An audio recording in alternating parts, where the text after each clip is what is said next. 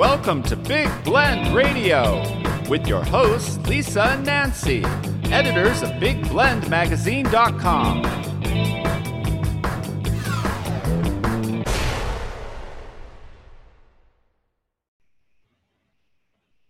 Hey everybody, welcome to Big Blend Radio's Garden Gossip Show. We love gossip, the good kind of gossip. And, we're also excited because it's the first Saturday of the month. It's the beginning of July, and that means Diva Linda Kazam, we call her the Diva. She is the food, wine, and shopping diva, is back on the show. She's here every first Saturday, and she always brings good guests on the show. And today she's bringing Jessica Kahn from the Japanese Friendship Garden in Phoenix, Arizona on the show. And Linda's got a great article about it, about her experience. You can see photos if you just go to blendradio.tv.com. But honestly, everything I talk about with links on the show, they're all in the show notes, whether you're watching this on YouTube or Facebook or listening on Spotify or Apple, all that good stuff. It's all in the show notes. But first, welcome back to the show, Linda. How are you, Diva Linda? I'm doing very well. I'm in Seattle. We're at low tide. You can see the rocks are showing here. They're not supposed to be showing. So It's all good. Getting ready to go out into the depths of Canada. So this is sort of our last few days, stock up on stuff, and then away we go. And you mean stock up on stuff? Shopping? Diva Linda went shopping? Yes. It's quite exciting because we have lots to fill.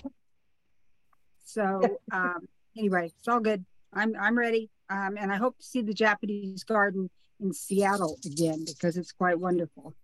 That is exciting, and I want to bring Jessica on from the Linda, there she is. She's popping in and out. But Jessica, welcome to the show. How are you? Oh, thank you. Doing really good. Yeah, it's been nice and cool, quote unquote, here in Phoenix. Let's see what the temp is right now. I think it's a little under 100 still, so I'm doing quite well. And by this time this airs on July 1st, you're going to be, sizzling a little bit, but you've got water at the garden, so there's some cooling off areas, right? And shade in the garden for people if they get out early in the morning or come towards the end of the day.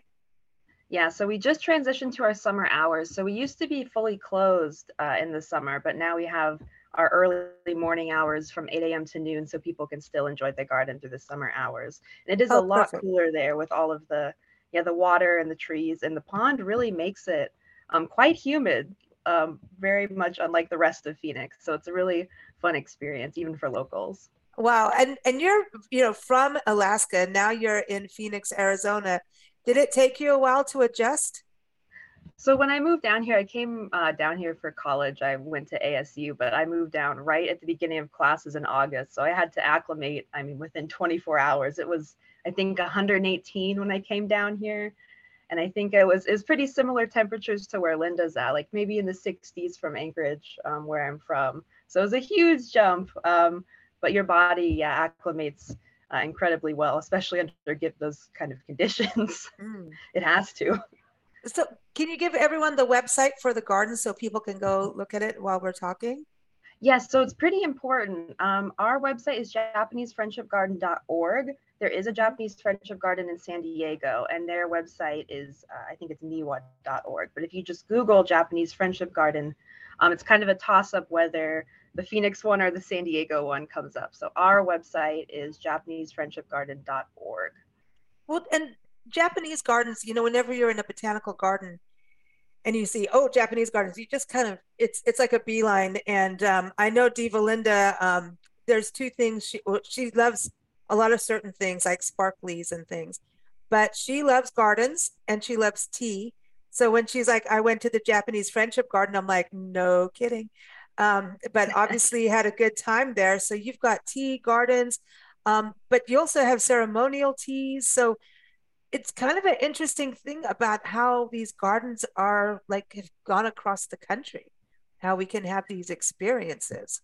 Yeah, so Japanese gardens are really unique. We're kind of in this middle ground between botanical garden, museum, recreational facility. It's kind of all of those things in one. And especially compared to a botanical garden, you won't see signs around depicting like the scientific names and things of the plants, because that's not the focus of the Japanese garden. The focus is the aesthetics, the feeling when you're there. and really just focusing on the here and now. And then we also, it's kind of like a recreational facility in the sense that, you know, we do have ceremonial tea, we have different kinds of tours, we have events, so we have all of those cultural experiences too. I think the cultural experiences are pretty exciting. Diva Linda, I know that you said in your article that you're on a waiting list, and I went, the Diva's on a waiting list? Oh my gosh, what is this? A 2-year waiting list to go to the ceremonial tea? Yes, 2 years. My goodness. So I lasted 1 year, and then thank goodness they came up with the tea garden came up with an alternative, and it sold out like right away as well. So it's not the big emotional wonderful one that everybody wants to go to, but it was a wonderful 3 tea matcha tea, and some traditions tea, and it was very, very nice. And there was only about, I say, not more than 15 of us, if that, maybe 10. Nice.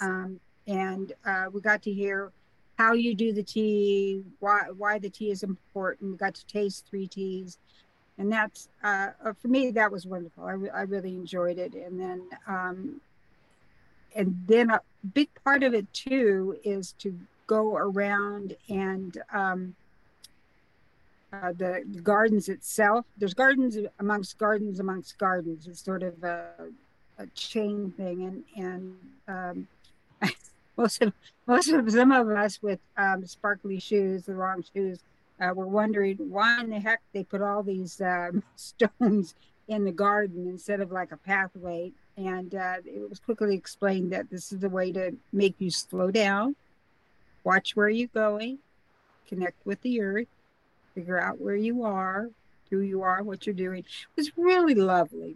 Just something that I had not seen in a Japanese tea before. So I really enjoyed it, but I'm really excited to get to the one where we get to go in the small door. That'll be interesting to see if I can get the small door, because my back, see. And I just think this is such a remarkable place in the middle of Phoenix. I mean, if the one in Seattle, the Japanese garden in Seattle, it's Seattle almost looks like the garden, so it's not a big difference when you go into the garden. But when you go in Arizona, there it is. It's all lush and beautiful. And what I appreciate is it's uncluttered. It's very uncluttered, and that's on purpose. And everything has a purpose. You could just spend days. But my big tip here is get a guide. I've done this twice now, and the first time I went on my own and I loved it, but it was so much better with a guide, a docent, to go walk you around and tell you why there's only 2 stones here, or why the tips of the trees are up and some are down, and some are leaning and some are not. And it all has an overall picture, a big vision. And, you know, I like that. I like organization, and I like to have a vision. Waterfalls. And I couldn't be prouder of this place. It was just really super special. And it's in your backyard, literally, in your Arizona home. See, that's really cool when you find these treasures, you know. Jessica, what she was talking about, I think, is really fascinating, isn't it? I've been to a number of Japanese gardens and some of the sunken gardens, but it seems that everything is about, like what Diva Linda says, about slowing down, appreciating things, but also being in harmony with nature. Linda, you talked in your article that, you know, the pathways are not square, and, you know, not like the English country garden where everything's manicured to a, you know, this is flowing, and it seems to be very Zen, for the word of it, you know, of it feels like you're to be in harmony with nature. And so I have to commend Linda on being so attentive, because yeah, she really took away all of the major points that we want our docents to touch on for guests. So thank you, Linda, for really absorbing and learning all of those things. But our garden in particular is designed in a kind of Mie Gakude style. And what that means is hide and reveal. And so the reason that the pathway is like in a loop, or actually there's multiple loops, is so that every time you kind of come around the side, you'll something will kind of pop out at you that it didn't before. So our hidden feature, if you're coming in from the front and walking around toward the back of the garden, is that waterfall. That's the big grand reveal of the garden. And so it was designed for the intention of, no matter which way you're going, no matter how many times you walk around, there's always something, or like a new view or a new garden feature that you may have not seen before. So that's the intention, to really be in the moment, to really kind of, look at everything around you. Gardens are also really about, your five senses. So, not just sight, but the smells, the sounds, even the touch, when you're walking around, like how it feels. Is it colder? Is it warmer? Because behind the waterfalls are mountain area. And I think that's, if I recall, I think it's 20 feet or 18 feet above sea level. So actually, especially in the winter, it gets really cold back there. So when you're in our mountain area, it really feels like you're on a mountain walk. It's freezing and it's more wild back there. So really the garden is, every single thing is intentionally designed. There's nothing that's not on purpose. Oh, that's cool. One thing I found fascinating, and I didn't get enough of it, so I'm hoping our class will come up, is how the gardening was set up and then how it is kept up. Can you talk about that, how it was set up, and then how it's, because it's not just like they set it up and then they went, let's hire some people to come in that are day gardeners, that they wear special clothes, gloves, they special ladders. I mean, it's just amazing. Yeah, so our garden was created through a sister city partnership. So Phoenix is partnered with Himeji Japan, and in 1986, I believe, to celebrate, I think it was their 10-year partnership at the time, the Himeji mayor had proposed a garden, and so the Himeji Gardeners Association had partnered with the city of Phoenix to bring over designers, architects, and gardeners from Japan to build the garden completely from scratch. And wow, it's crazy. We're on top of the highway. We're on top of the I-10 highway tunnel. And so it literally was just dirt and concrete up there. It was absolutely, there's nothing. So everything that you see, I mean, it's kind of funny. A lot of guests come in like, wow, like you picked such a good spot to build with this pond here. But no, everything is completely built. Nothing was there before. The only thing that was there was the ficus tree by the tea house. So that huge tree that covers the entire tea house is a ficus, and that was the only thing that was there originally. Everything else is new. And we just celebrated our 20th anniversary in November 2022. So we're not that new, but compared to other gardens, we're on the newer side for sure. That's interesting too, how gardens come to be in Arizona, like in Tucson. All the main gardens like Tohono Chul Park and Tucson Botanical Garden were all residential gardens that, when people moved out, they're like, hey, you got a cool garden, let's open it to the public. And they add, or, it's really neat because it's got that personal touch too. I wanted to kind of go into a little bit with you on this, Jessica, because it's interesting, your background in film, arts, anime, and also stationery creation. Does going to a place like this garden, and working there, obviously, in this really cool place, but do the elements of design and the elements of calm help you with creativity, and also just on that, boost creativity and help you even through, like, because a lot of these gardens to me are meditational. It's a time to focus, breathe, something we all forget, and to kind of really focus on something and declutter the monkey brain, which I do have a monkey brain, and I have a sock monkey. I do have a sock monkey, Priscilla. But does it help you with your creativity? Yes, absolutely. And I started a new kind of, not program, but a new newsletter that I've been publishing on our website called Keijiban, which just means bulletin board. But I've wanted to use it for our guests to kind of educate them about the purpose of Japanese gardens. So I did publish an article 3 weeks ago now called, How to Enjoy a Japanese Garden, because the answer is there's really, it's really personal. But throughout history in Japan and in the West, the purpose of gardens has been, for creative for like getting the creative juices flowing. There's a lot of artists that visit our garden with sketch pads, little mini watercolor sets. And I mean, they're, you know, what it inspires is it's really amazing. And I mean, not just that, but yeah, a lot of meditational purposes. A lot of people come to our garden to process difficult emotions too. A lot of folks come with family to process grief or difficult things that they've gone through, which was really moving to me. And I originally started in the gift shop at the garden. So I was, our gift shop staff, they not only work in the gift shop, but they walk around outside too and talk with guests and kind of be that liaison. And so I got to talk with a lot of guests, and a lot of them come to, process those emotions. To a lot of family reunions happen there. It's a good place to just connect and be and talk and catch up.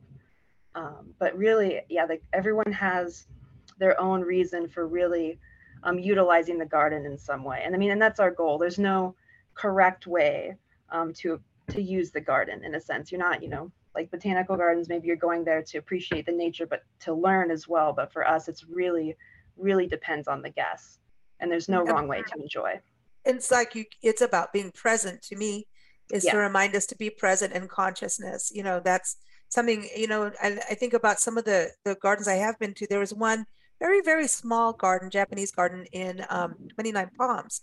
It's at the Sky's the Limit Observatory, and they built this meditational garden. And so people look at this, and it's a patch of dirt with rocks and cactus put all in these different positions for a reason. And it's one of the gardens that you rake. And I think sometimes if you're struggling, if you're in grief, if you're angry, if you're got the cluttered brain, I know about cluttered brain, but I want organization. I'm like Diva Linda in that. But there's that, you have to like, you know, put everything in its place. To be able to rake is taking action, which helps you kind of sink into that meditational space. Whereas sometimes if someone just tells me to meditate, I'm going to go, no, I'm not ready. I got this going. I'm here. I'm everywhere. You know what I mean? So I think there's something about that with these gardens and just having that calm. Did you feel that, Diva Linda, walking around, that calm, that sense of place and presence?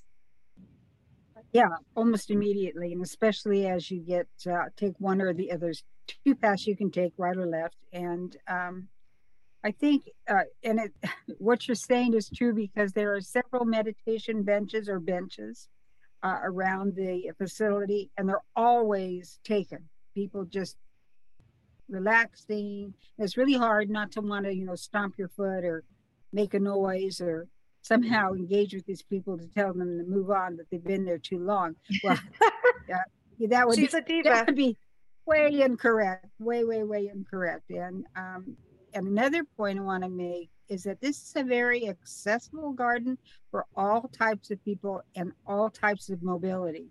It's flat. I can't think of hardly any stairs. Parking is free. Thank you very much. Easy. It's a little difficult on your first try to get into the garden, because as she said, you're right next to the freeway, and if you make a wrong turn, you're on the freeway going down, and you're gonna have to make a turn and try it over again. But once you do it once, it's just fine. And I don't know, it's just a very peaceful, loving, green. And for those of us who have spent a lot of time in Seattle, like myself, green is important to me. I love the desert, but I like the green too. And that's just so easy, and it's surrounding. It's not like somehow they did the view line so that you don't see desert at any point. Somehow, that was really smart, whether they did it intentionally or not. But all you see is green, green, green, lovely waterfall. And as I said, and if you take a docent led tour for your first time, when you come back, it'll be even more meaningful. You remember the trees that they said they had to trim the tips, and other ones go downward, and some trees can't be too big and some can't be too small. So it's kind of fun to remember all those docent led tips when you go on your second visit. But for sure, if you need a day out and a time out, this is a really special spot for you just to go and connect with the earth, even to the part about the stepping stones are hard to go on, but there's certain areas where the stepping stones are. I just have to remember it's there. It's sort of uneven, and that's supposed to be the part about remembering to balance your life. I mean, it's just so clever. Everything has a time and a place and a reason to be. I think that's what I like about it the most, and probably one of the best Japanese gardens that I've seen, and I've seen quite a few. Oh, wow, thank you. That means a lot. That means a lot. Really highly recommended. If you are coming to Seattle and you don't go there, you have really missed Phoenix. something. In Phoenix, I just got to say Phoenix. she's in Seattle. Yeah, Phoenix. Yeah, I want to say too. The Japanese peoples are well known for their gardening abilities. And I mean it's centuries old, and they bring history with it, and all of this healing energy. And there's a in our National Park Service, it's off of Highway 395 when you go from Joshua Tree up to and I cannot for the life of me remember, it was an internment camp, Japanese internment camp, and I can't believe I can't remember the name. It's insane, and I know it. I talk about it. Manzanar, I think it is Manzanar. And when you go there and you see where they were in this very desert, rugged, high desert, which means extreme heat, extreme cold, not very much water. And then you've got the mountains right behind the Sierra Nevadas. Like now you're going to be cold when it's cold. They had orchards with cherry trees. I'm like, how did they do this? Like, it's still like when I was there just very briefly and just looking at what they were able to do, little pathways, little bridges, everything rounded at this point where the most, this horrific life event is happening to them. Let's garden. Let's garden. And I think that's what we're talking about with, people with grief and going through things, that gardens, it means growth. It's like a sign of hope. And I think there's something about the curves that really help. And yet, even in the designs, even in Japanese art, there's the curve and the line. They are, together all the time. You can't have just all curves and you can't have all lines, but you must have the curve and the line. Does that make any sense, Jessica? Yeah. You have to really have that balance. And I mean, as you guys have noticed, everything is intentional. And our niwashi, or our gardeners, I mean, when you watch them working, they're in that meditative state as they work, and they do a lot of gardening by hand. So you'll see them, like, for example, our pine trees, they get pruned twice a year. And so you can watch our niwashi prune them, and it's all by hand. I mean, they have snips and they're cutting off some of the branches that might be, cattywampus or whatever to make it look aesthetically pleasing and help the growth of the tree. But they'll also be plucking individual needles by hand. It's very meditative, very intentional. And I think by doing that, it adds to the beauty of it too. You can tell that there's so much care. It's a nature connection too. I love this. I want to go. Now, one thing I saw on your website, it looks like this, we're talking about going past, there's hope and there's beauty and solace. But it looks like it's also a place of celebration for those who you want to get hitched, so there's also life celebrations, maybe a passing, but maybe the life celebrations of unity and unions. Yes, we host a lot of weddings, and we also do private rentals for engagements, family photos and things like that too. And some Japanese gardens, they really focus on just the meditative and tranquil qualities of the garden, which, is absolutely valid. It's a huge part of it. But Japanese gardens in Japan in ancient times, I mean, they were a place for drinking parties, for the aristocrats to, go crazy with music and, lively games and things like that. And so it is important that we have things like that too, because the garden, we serve all. And so we need to make sure, we do have those fun times. So we host weddings, but we have a lot of events as well. And I think this upcoming fiscal year, starting in July, I think we're going to have a major major event every month. So I mean, a festival of some sort, or an exhibit in a sense, to really kind of show that we're a cultural institution as well. Ooh, sake tastings coming up. Well, yeah, we do have art and sake a couple times a year. So that involves our event coordinator bringing over a special guest from Japan to perform. The last art and sake we had was Rakugo, which is Japanese comedy, performed by ladies, but it was all in English. So it was like Japanese stories and comedy in English, but the jokes were hilarious. I mean, their translations were really incredible. But they were all in beautiful kimono, and they had the stage, and it's pretty uncommon to see Rakugo in America. So to have that experience was really incredible. And with those experiences, yeah, we bring in a lot of sake from Japan too. So it's a lot of fun to drink and laugh, and it's a good time. Linda, I think you must go to one of these. I want a full report. I want to go. You know, since I found out they have these wonderful events, and the titles are so clever. They pull you in, like the Moon Meditation Workshop. Does that just not sound like everything you could want for end of the day or beginning of the day? I mean, it's just fabulous. And they have these teas that are very hard to get into, but they're wonderful. And paintings. She's doing a big nudge on you, Jessica. It's like, come on, pull some strings for this tea. I know, I could go on. I mean, me and Eriko, our event coordinator, we were looking through the waiting list, and I mean, you know, our waiting list is about 200 people, but that's one person's name, but it could be representing a whole group of people. So it's many years long, and what it comes down to is Tankokai, our tea ladies, they're completely volunteer, and they're able to do it once a month, and we don't want to push them too much more than that. Ideally, we'd love to have them do more, but it's completely volunteer, and they put in so much work. They practice a few times a month as well. But this way, by bringing in this kind of new tea tour, we wanted to try and find a middle ground to accommodate everyone for that. And so hopefully, in the fall, we'll be opening up more bookings as well, maybe doing it a couple times a week, if not a couple times in one day. So we can really make sure people can experience Japanese tea culture and see the tea house and get the Roji Garden tour as well. Because you know, Diva Linda is right here, you know. Well, and I should say too, in this she is November, the diva. Yeah, this November we're having a tea exhibit too for the first time. So it'll be a whole celebration of a global tea. So we'll be hosting. Oh, that is cool. Like a live tea ceremony demonstration, but then we'll have, I think, a Chinese tea ceremony demonstration as well as a Korean one too. So it's just celebrating tea culture around the world. So that's going to be our first time doing that, and that'll be in November. Oh, or December.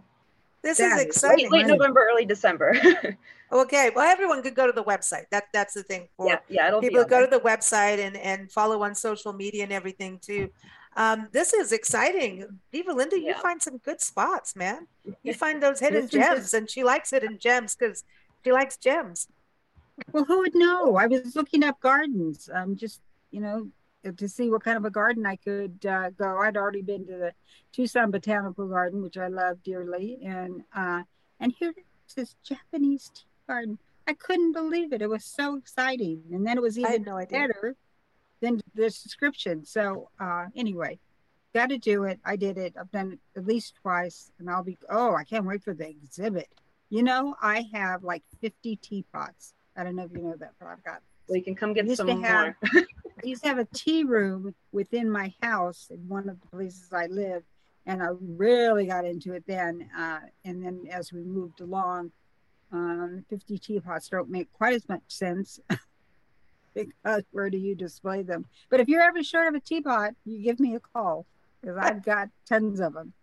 Teapots and snow globes. And snow globes, yes. I had to stop collecting teapots, and then I went on to snow globes. Yes, I love the sparkly theme of them, the idea behind them as well. So, you know, sort of have a pattern, I guess. But it is connected, right? Because the teapots are also art, you know, and so all of it, like you're saying, a story behind it. I mean, when I had a jewelry business, I got so stuck into the jewelry, the story behind the jewelry, because I was using certain beads and certain like shells and things that had these legends, and the colors meant this and that, I mean, it was like putting a painting together, and I didn't even, I was like, what am I doing? I'm doing the history of beads around the world and all these findings, and then I couldn't pull out. It is a big rabbit hole of joy. I love it. But that's the stuff we're talking about with this garden, is that it's about slowing down, and I think our culture is starting to understand that. And as we shift into a lot of workers working remotely, they're able to go and get that little moment of zen, that instead of being in traffic in a car, go to these places, go back to work, and your brain is like, let's go. I've cleared those channels. I can think clearly. And, employers want, good thinking employees. I'm just saying. Yeah, I feel so fortunate. I can just walk out of the office and go to the garden and clear my head. And you really do feel rejuvenated. Kind of going back to what we were talking about earlier about like gardens and healing. Dr. Kendall Brown, he's a pretty prominent North American garden scholar. And he gave us a presentation during our 20th anniversary celebration that talked about, the purpose of gardens and everything. And he has been making some really incredible connections with the actual healing power of being in a Japanese garden. So a lot of hospitals around the US are actually adopting Japanese gardens onto their campuses because their healing power is really incredible. And it's not like anything like, the magic healing of like touching a plant or anything. It's really just being in that present moment, connecting with nature, clearing your mind, and just making that connection to art. And it's been really healing for a lot of people. And so hopefully being in downtown Phoenix, there's a lot of major hospitals down there. One of our goals in the future, maybe in the next couple of years, is to implement a program where we can bring patients to the garden. They can have their own private hour to really just meditate and focus on healing and their well-being, because it does lead to some pretty incredible results. That's amazing. And so many people that are going through trauma, and going through health scares are really, that is traumatic. I know people who have PTSD from health scares, and very serious and real ones. And so you're going through that, but then your body is also in shock, and your soul, so having these places, and Lord knows, I mean, we have enough drama going on in the world that people need some healing places to go. And there's nothing like a good cup of tea. There just isn't. And a good glass of wine. Sorry. Yeah. And a good margarita. But yeah. So I love this. And Diva Linda always bringing back some good, places for us to go and visit. She's always finding good food for us, good things to drink. But go to the website, JapaneseFriendshipGarden.org. Again, Diva Linda, you can follow her adventures at allingoodtaste.info. She's on Instagram as well, and Facebook and Twitter. And of course, keep up with us at bigblendradio.com. We can't wait to hear about your journeys in Canada, the wild waters of Canada, Diva Linda. She'll be out there. Do you have a flag for the boat? Do you have a flag? You have a flag. Yes. You do. In fact, it's not out there. Alan was washing the boat today. So, yeah, we do. And it's very interesting to, when my son-in-law comes aboard, the tradition is he's German. He's a German national. Then we fly the German flag along with the U.S. flag. I don't know if you know that, but that's kind of fun. And so nice. As we go along, we can see what other nationalities, like a lot of English people on the waters and so forth. So very interesting. Oh, are you going to fly the Canadian flag? Well, we have it. So I'm guessing we must. Yeah. I don't think you just go in there with your own, but I'm going to buy a tea flag at Victoria this year. I'm going to go to the big Princess Hotel, and again, this will be like my fourth time. That's a wonderful tea too. That's a beautiful Queen's tea sort of thing. And diva tea. It's a diva Alan tea. Always asks, well, why are the sandwiches so small? Could we just pay for the big sandwiches? No, no, That's not how it is. Not the way it goes. Well, I love it that you're going to be there, and this airs on July 1st, which is Canada Day. I think that's their Canadian Independence Day, July 1st. So you'll be in Canada, so raising a glass of tea over there. And I will be in Kansas City. Hey. I like Kansas City. Yeah. I do too. Ooh, I Kansas like that. City is beautiful. And you're going to be in Phoenix, or are you going to be in Phoenix, Jessica, or are you going to go home to Anchorage for a few months or something? I wish, yeah, I'll be in Phoenix though. But luckily our office is air conditioned, and then the garden, yeah, it's always nice and cool under the shade of the trees, so I can take solace in there too. Awesome. Well, thank you all for joining us. Have a wonderful summer. Diva Linda will catch up with you in about a month and see what damage you've done. I'm just kidding. I'm meaning shopping damage. That's what I mean. And you know. Pike Place Market is on my list for this week, so we'll see. Oh, yeah. So that's where I love to stock up on everything but fish. So lovely. Do you have wine on board? Wine on board. Yep. Okay. Beer on board. Yep. Okay. Yep. Cider on board. All good. We're ready to roll. All right. Everyone, again, keep up with us at bigblendradio.com. Thank you for joining us. It's been fun.